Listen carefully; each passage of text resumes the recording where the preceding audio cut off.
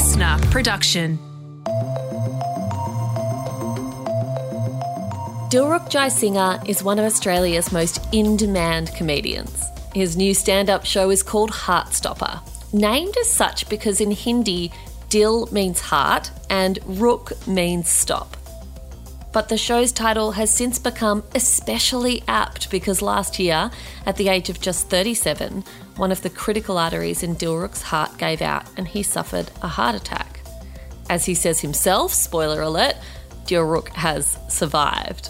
In this conversation, Dilruk took me by surprise. I knew that he would be funny. He's a professionally funny guy, but his warm nature, his incredible candour and his willingness to be vulnerable and his sort of self-awareness are equally striking. He also has a laugh for the ages. My name is Jamila Rizvi and welcome to the Weekend Briefing. Up next, the Weekend List, where we recommend what to watch, see, do, eat and listen to. But first, here is my conversation with Dilruk Jayasinha.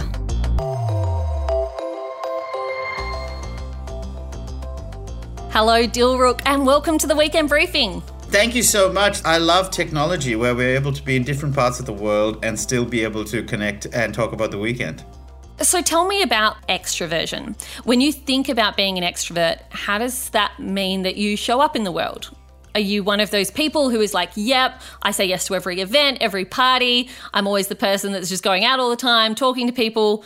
Or does extroversion look different for you? No, in my 20s, absolutely. I felt like my self-esteem was so low that I couldn't find that drive and enthusiasm for my confidence from within. So I needed that external validation. And whether that was trying to be the life of the party or, constantly spreading myself thin, desperately trying to fit in. Because as someone who came from Sri Lanka, moved to Australia, I confused fitting in with wanting to belong. When clearly I just wanted to feel like, I'm part of this world.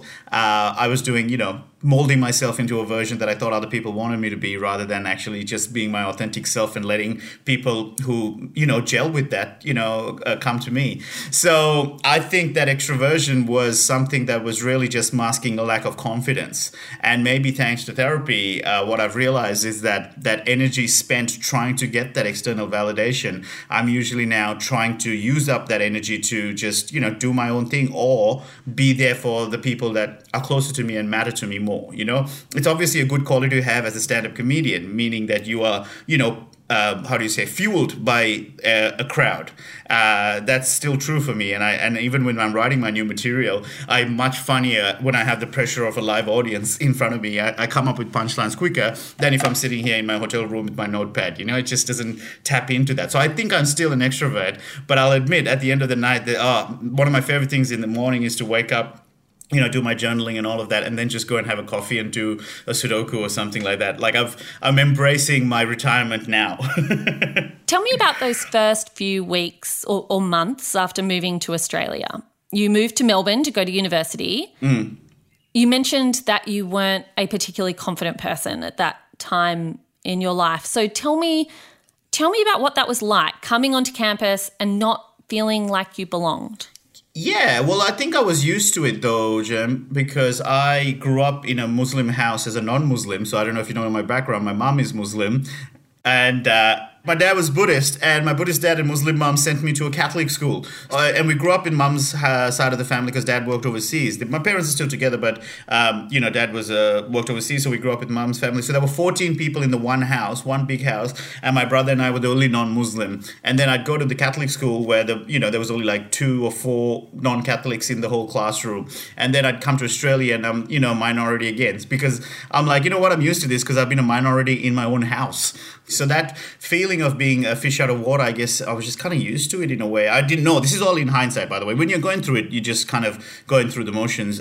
Looking back, I realized, I really wanted to find my tribe and fit in. But then what we discovered is that I have a weird ability to finish pints of beer quicker than most people. I was able to finish a pint in like 4 seconds, and a whole jug of beer I did once in 11 seconds. Yeah, we don't condone. And in fact, if you want the full story, I've been sober now 6.5 years. And there's a reason why someone has to quit drinking is because it went too far.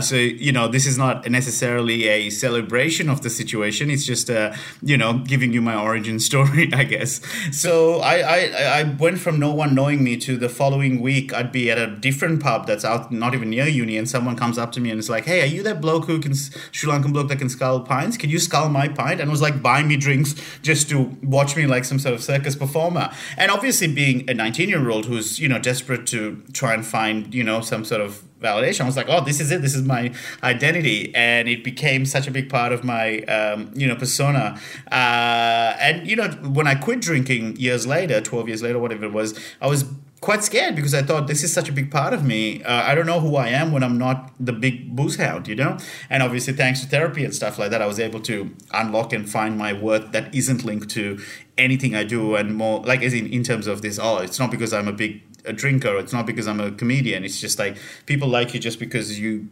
have these other qualities. So just hang on to those. Well, there was a really distinct period in Australian history that probably started to dissipate only like 5 to 10 years ago, right? Where the message to any migrant community was that your job is to assimilate. Yeah. Like let go of what you were and what you had before. You're doing Australia now. Yeah, and I think that element of, and I felt like I think I was always a teacher's pet in some form or the other. Like I always wanted to align myself with the the establishment, and so whether it was studying hard to get to be recognized as the top person in the classroom or whatever, I think a version of that started happening in Australia, where I was like, not only am I going to be an immigrant, I'm going to be the best immigrant ever. I'm going to sink, in the words of the locals, I'm going to sink piss and go to the footy and just talk. I literally had VB thongs at one point. Like I just embraced the bogan. I was a brown bogan, a brogan, and I just basically and it was fun. I'm not going to lie. Like there's elements of the boozy days that really served me well, because it did break me out of my comfort zone. It did sort of show me that I have a lighter side to me, a sillier side to me that was being kind of swept away because of my accounting background and things like that. And those things are what led me to, doing what I do now, which is a dream job, So I don't completely have regret about it. However, I kind of wish I had a better handbrake to know when to pull the handbrake before things got, deadly. So I am guessing you did not move to Australia to attend university in order to become a comedian. I'm guessing that was not plan A. Tell me what the original plan was and how that ended up in comedy. My dad didn't delay his retirement by 4 years just so that I can be an open mic comedian. No, it was to become an accountant. Like, so I was top, had top grades in Sri Lanka in high school, and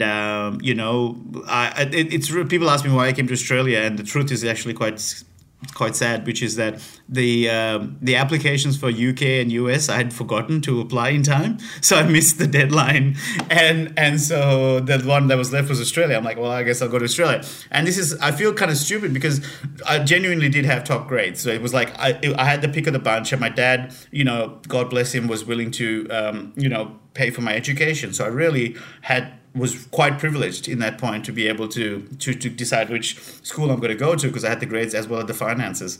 But because I'm shit at admin, I just forgot to apply. And so Australia benefited from that. I feel like my presence was my present to this country. And I basically, but then once I came in here, like I said, I got into, whole identity of being the party boy on campus. And basically my grades suffered. However, because I had such big leadership roles in Melbourne Uni, one of the biggest universities, I was the president of the Common Student Society, while simultaneously being the head, like the whole head of the whole student unions, clubs and societies officer. So these are two positions of leadership that is rarely held at the same time, never held at the same time, let alone by an international student, because it's voted by the student population. So if you're an international student, you just don't know that many people. So the fact that I was able to amass this amount of following was something that I think any employer was quite impressed by. And so I then basically got quite a few cool job opportunities at the big four accounting firms. And I would interview well. That's the other thing, Jam, is because I think there's this...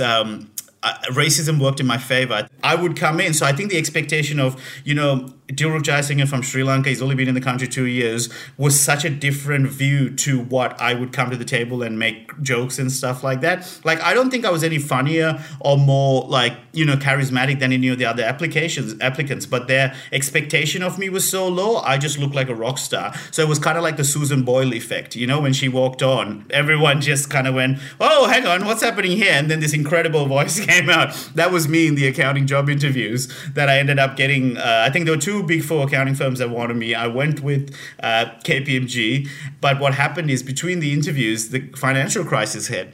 And once I started working as a graduate, they started to crunch down on, their KPIs and things like that. And I was definitely not hitting the mark because I'm someone who again thrives on human interaction. And I was working as a tax agent, so it was like just 4 big books of tax legislation that I had to flip through, and I was just so I found it really hard to apply myself. And so thankfully they did fire me 6 months in. They said, look, we're not going to give you past your probation. They said, we wanted to keep you around because you had such a good attitude and a great team building, good for morale, but you'll be doing something you're not suited for, which hurt at the time, obviously, because it was, again, talk about identity shift. Like I'd studied so hard as a kid in Sri Lanka in high school to get a good degree, to get a good job, to get a good, position, to get money, to then buy things I wanted.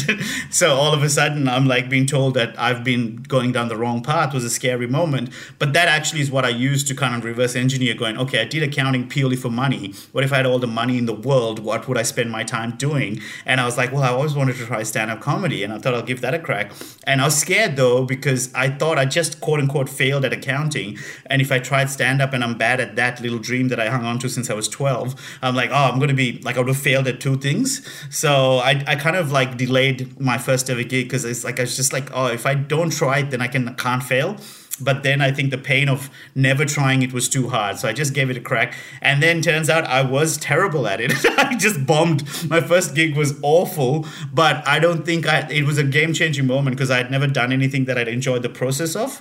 Everything else was to try and get a future result. Whereas with stand-up, I found no matter how bad I went, I just loved everything leading up to it. And the failure was a good failure. It was almost oh, this is painful to bomb, but I'd rather be a bad comedian that's trying to be better than be an accountant that's nailing it because I didn't care about it, I started working for a smaller accounting firm, and I went and told my boss I want 1 day off a week to commit to comedy, and he couldn't understand why I'd sacrifice a day's pay to do something that doesn't pay any money, and plus it's at nighttime. And I was like, don't worry about it, it's an apprenticeship, it makes sense in my head. And then fast forward, I think it was 6-7 years later that same boss is now my accountant. So it's come full circle.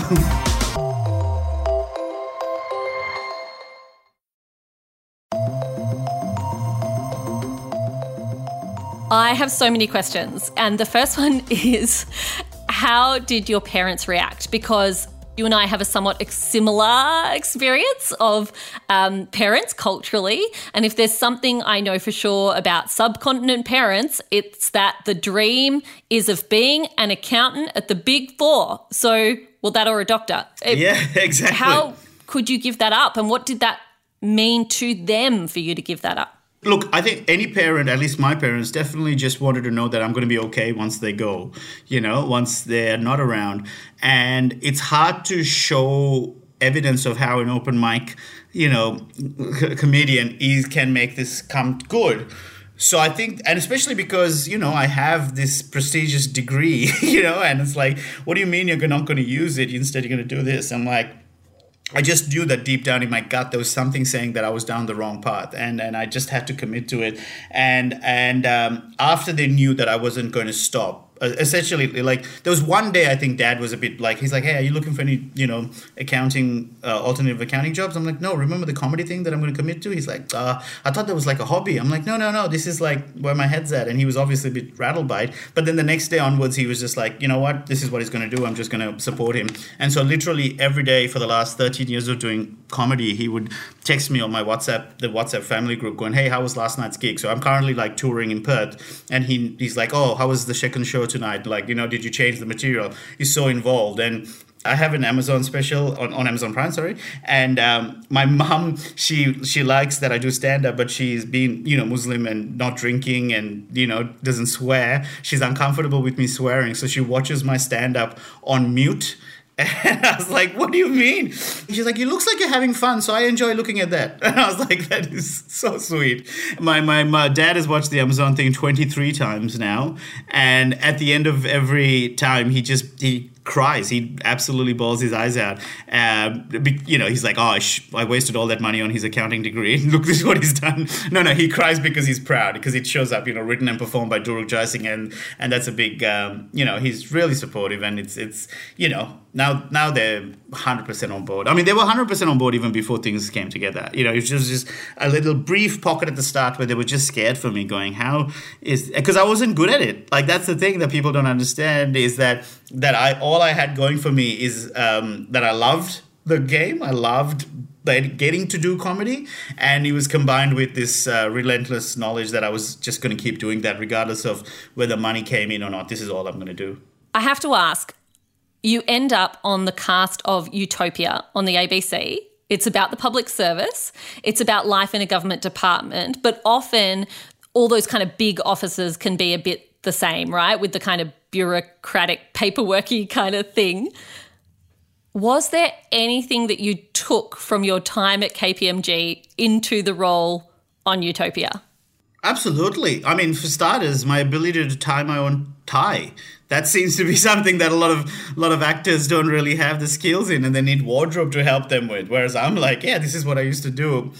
Yeah. If you watch the show, you'll notice I'm the only one with the dimple in the ties. Like, I bring some class to that role. I think my character on Utopia, Ash, he's a lot more enthusiastic, and he loves his job a lot more than I did. So I think if I was to try and tap into my version of that role, like real life, I would be more dead in the eyes. Whereas he thinks it's probably the coolest thing in the world that he gets to do this. So it actually is, I tap into how I feel about stand-up is how I think the character feels about his job. So that's probably where I draw from real life, not the accounting side of things. You've had some huge success as a stand-up comic, but also as an actor and as a podcaster. Earlier, you said you'd given up drinking maybe 5 years ago. Tell me about what led to that decision and how that's changed your work. Well, yeah, it's been 6 years since I quit. And what led to it was basically I just lost control. So it was something that, I misunderstood as thinking that this is the only reason people like me because of what happened at uni. I'm like, oh, this is where I got all my friends, and, having girls who are like way above my league talking to me and things like that. So all these things that as a teenager you think are important. I just think I lacked a lot of purpose, you know what I mean? I just didn't know what I really wanted to do with my life. And so when that's a very scary existential thought. And I guess I was just masking that by trying to bury the fact that if I was, obnoxious, then people can't say you're a scared little boy, But the truth was that's what it was. It was just this lack of confidence because I used to be a lot of heavy. I used to be teased about my weight and things like that. So I think it was basically a way for me to try and tap into what I thought was my authentic self, because I was someone deep down who wanted to embrace life and have fun, but I was down this path of sitting at a desk job and studying hard. So it was this, I don't know, it was almost like I had to come out as someone who is a goofball, and just learn to lean into that self without trying to be cool or trying to be like conservative or whatever. And the drinking just got gross and gross. Like I was towards the end there, without necessarily going too deep into it, I would fall asleep with a bottle of wine in my hand, like in bed, and I'm like, hang on, this is like I'd wake up and I've spilt the wine and it's just all over the mattress. So then I flip the mattress over And then 2 weeks later, I do it again with beer. And then I'm like, well, I can't flip the mattress anymore. I just have to buy a new mattress. And I'm like, what is happening here? This is like, because it's all these little things when you're in uni were things that you can kind of laugh at and call larrikin behavior. But then suddenly I'm like 32 and I'm still doing this. And now, especially with comedy being something that, I really cared more about. And I was realizing, because I never drank before my performances, because I always wanted to be clear-headed when I gigged. After the show, though, I would completely go off the rails. And then, of course, inevitably things like hangovers and all that would affect my performances as well. So I just realized that this isn't something that I can manage. Like I'm either in or out. There's no middle ground for me with alcohol, because it was a fantastic servant when it was serving me, but a terrible master, because once it took over my life, that's when I just completely had to, I went into a very dark place, and thanks to therapy and all of that, I had to come out of it. But it took a while, and it's definitely one of the hardest things I've had to do is just take accountability for how gross I was becoming, but also at the same time recognizing that can be a line in the sand, and I can learn to forgive myself and try and through actions, not just with words, actually show that I've truly, regret what how I started to transform and become someone who's hopefully better for the rest of the life. Good on you. That is incredible. I really appreciate the fact that you've mentioned that therapy helps in those situations, because it can be easy to forget how intertwined physical and mental health challenges are. The fact that one impacts the other and the other way around. Yeah. And you usually don't have challenges in one of those areas and not in the other, because they are so intertwined. Well, Jam, I lost I think it was 2018, I lost 30 kilos or so, and people were asking me what did I do to lose it? And I always say I started seeing a therapist, which is the truth, because it's really they're like, no, but what did you do? I'm like, I can tell you, but it's really not going to work unless you really know why your behavior, you understand your own behaviors. And I said it jokingly that it's like, if someone says, hey, this is a really delicious cake, what's the recipe? You're like, I cleaned my oven. And you're like, but okay, what's the actual ingredients? I'm like, it doesn't matter what the ingredients are. If your oven's dirty, then you're not going to get a good cake, So fix the oven first, and then you can decide how you want to bake your cake. Dilruk, it has been a genuine joy chatting with you. Before you go, though, I want to ask about your new stand-up show, Heartstopper. Tell us about it. Well, Heartstopper has two meanings. One, because, by Indian heritage, I thought I'll lean into that, because Ruk means, the name Dilruk, Ruk would mean stop and Dil would mean heart. So that's where Heartstopper comes from. But then it also is pretty apt, considering the fact that in April last year, I had a proper heart attack. And I was like, yep, all right, well, I guess this is fate. Because I made a joke about the Heartstopper and having high cholesterol in the previous year. And then 1 year later, I had a heart attack. So I almost predicted my own fate. And, it's obviously... it is definitely one of the most scary things that has happened to me in my life. I'm glad if I've found a way to find the humor in it and be able to, talk about what happened. Because, the reason I lent into it, I was still umming and ahhing about whether I should talk about it, because I felt like I wasn't sure if I'd fully healed from the experience, because my friend Cal Wilson, the comedian, she said, people want to see your scars, not your wounds. And I think about that a lot, which is true. Like in a public forum, scars have a real great story to tell, and there's a lot of pride almost in the fact that you got through it, and your scars show a fuller picture of who you are. Whereas a wound, on the other hand, really needs to be kind of I think, shared with professionals and maybe close friends. Don't publicly just bleed in public. So I was really scared about being that version of, a wounded person telling the story, because I don't know if I'd healed correctly. But I knew I was going to get there, and mainly because I think there's a lot of stuff that I did not know, especially being 37 at the time. I didn't really think that this was on the cards for me. 37, having lost a lot of weight, having run a marathon, pointing out that it was cholesterol, and, spoiler as well from the show, a big part of it is because subcontinental people, we have thinner arteries, compared to white people. I mean, is there no end to white privilege? Seriously, there's privilege on the inside and the outside, right? For brown people, our blood supply to heart is just like our job opportunities, very limited, so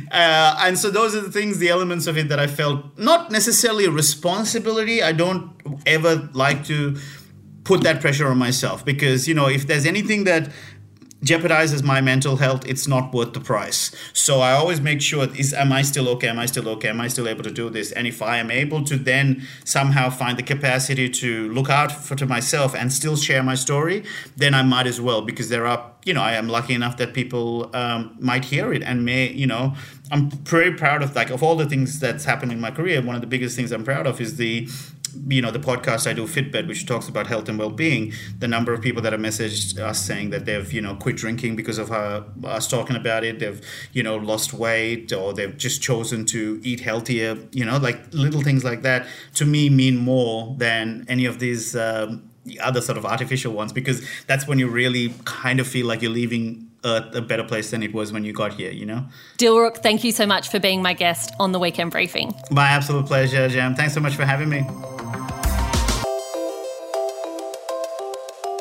That's it for my conversation with Dilruk Jayasinha. For more information on tickets to his show Heartstopper, head to comedy.com.au. Don't go away, the Weekend List is coming up next. All right, folks, it is Weekend List time. Helen is here. She's come back again. We haven't scared her off just yet.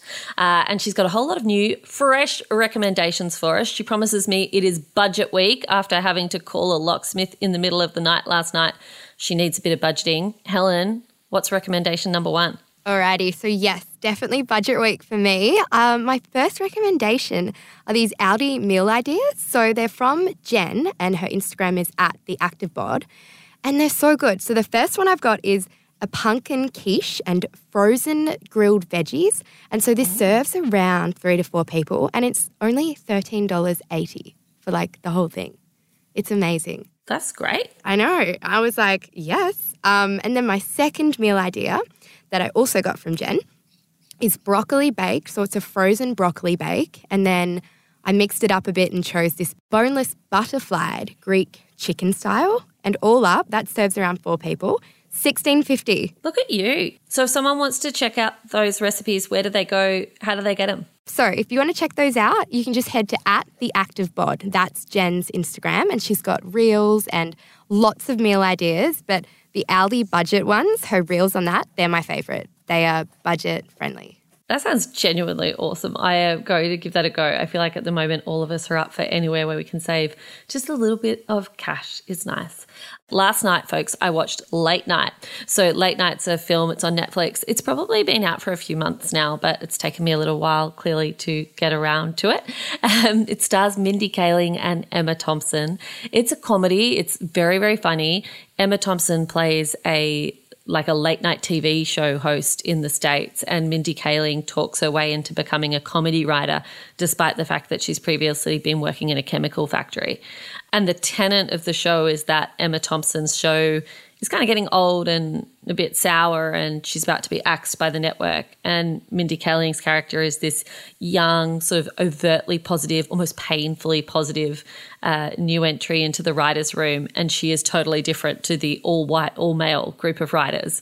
And it's about how the two of them, I think, find ways to teach each other things, and also find some similarities amongst a group of people who are so unlike the two of them, despite the fact they don't get along at the first opening moments. I really loved it. It was not the most highbrow thing in the world. It was just fun and funny and silly and modern, and I had a great time. I reckon Mindy Kaling is just magic. Everything she touches turns to gold. Watch me! This is your show. It's an expression of who you are.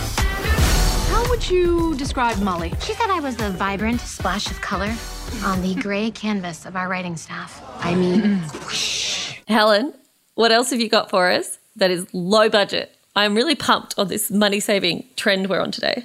Okay, yes. So my second low-budget perfume I actually got from one of my girlfriends at Christmas, and I've just started using it. And it's so good. It's this perfume by Michael Bublé. It's called By Invitation Rose Gold. So it's just from Chemist Warehouse. And you can get a smaller size, which I think is literally $30. And then a bigger size, which I think is around $50 or $45. But they are very strong perfumes, so you only need a tiny bit. And they smell divine. They smell like real highbrow, like Chanel vibes. It's amazing. I'm loving it. Michael Bublé. not just good at Christmas time when you whip out the Christmas songs from him. He's got more to give us, folks, more to give us. Thanks for that one, Helen. I love it. I'm going to check it out. I am a terrible person with perfume. I never remember to put the stuff on. And yet when I do, I feel so special and so much fancier. I need to sort myself out. Folks, my final recommendation is a book that arrived on my desk. I am very, very lucky in this job and people generously send me books all the time. It is by Tony Lodge. It's brand new out now. It's called I Don't Need Therapy and Other Lies I've Told Myself. It's just funny and fun and current, and Tony is just a joy in the way she writes. Super easy, bright and breezy kind of read, but with genuinely wonderful actual advice in there, because while Tony doesn't take her own advice, the advice she gives is very good for you and very good for me. I particularly loved one of the chapters called I've Never Been Broken Up With Over a Fictional Character. A reminder, the whole book is made up of lies. And she has great little lists in there, things like things I know my mum would be mad about even though she's dead, and things that are my personal equivalent to the first bite of a double quarter pounder. And even reading the name of that chapter made me want to go and get a quarter pounder. So well done, Tony. Very evocative writing. That's it for this week, folks. Thank you so much for being with us. It was a pleasure to have your company. If you want to get more of the Weekend Briefing in your ears, you can catch us on the Listener app. You can download the Listener app in the App Store and you can follow us there. Otherwise, you can follow or subscribe wherever you get your podcasts. If you are doing so today, why not leave us a rating and a review for this awesome episode with Dilruk Jayasinha? And if you're sitting there going, no, Jamila, you hassle me all the time about this, I've already left a review. You can review and rate every episode, folks. Every episode. I mean, that could fill a whole morning of fun, just clicking 5 stars again and again and again, looking up synonyms for brilliant. Anyway, I'm going to leave you with that. It's a good tip for all of you. We will be back bright and early Monday morning, where Tom, Tilly and the team will have the latest headlines straight to your headphones. Stay safe, everyone.